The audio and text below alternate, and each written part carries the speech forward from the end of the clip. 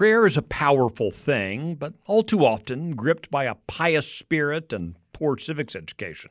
We get very lazy. You've heard these prayers in churches and civic gatherings. They sound like they were inspired by the language of European serfs from the Middle Ages. The prayers come across like peasants hoping God will turn the favor of some distant king toward our well-being. That's fine and good for serfs in the Middle Ages, but that's not how it's supposed to be now in this republic. I'm Michael Quinn Sullivan with a reflection on life and liberty.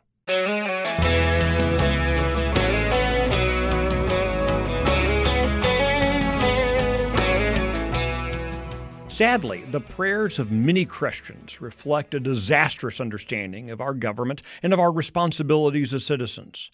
In too many of our churches and gatherings, we're not praying for all the right people. Let me explain, because I hear this all too often.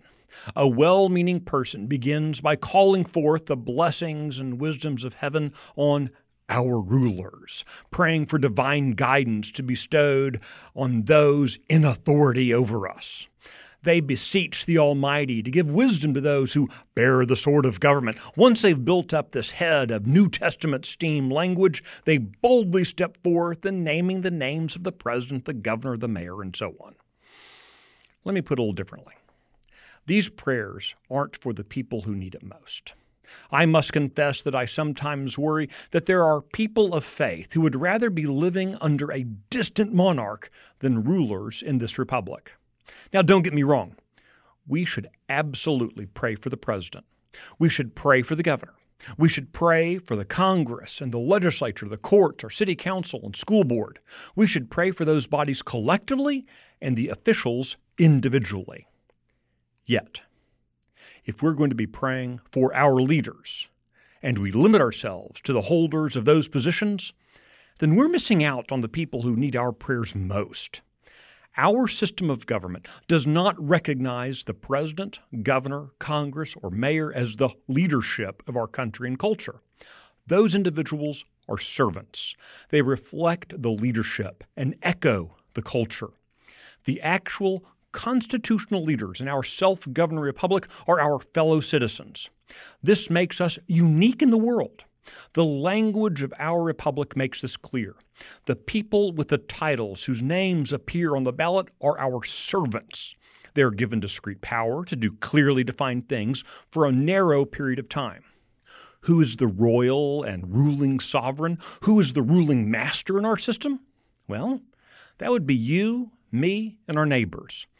Presidents and governors and mayors and all the rest are reflections of our collective morality, or maybe put differently, the immorality that we tolerate. For Christians, we must read Romans 13 not as the serfs living under a feudal lord, but as the ruler who is tasked with exercising leadership in our republic.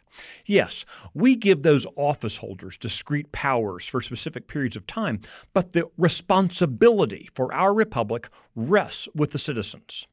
It might be easier to pray for the president and the mayor, but if we want the leadership in our nation to be imbued with divine wisdom, we should be praying for our neighbors.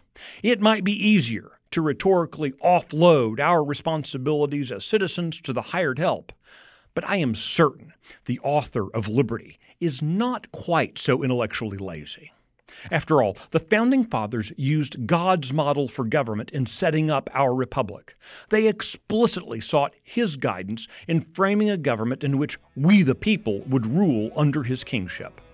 We must not squander this precious opportunity or heady responsibility. Let us resolve to be more bold in our prayers and in praying for an awakening among those who have truly been called and designated to lead our republic.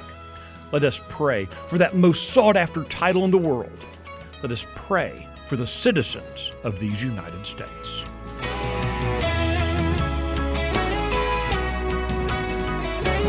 If you like the Reflections Podcast, be sure to subscribe, rate it, leave a review, and encourage your friends to listen. The Reflections Podcast is presented by Texas Scorecard and was produced today by Luke Marshall in the 1836 studios. I'm Michael Quinn Sullivan. Thanks for listening.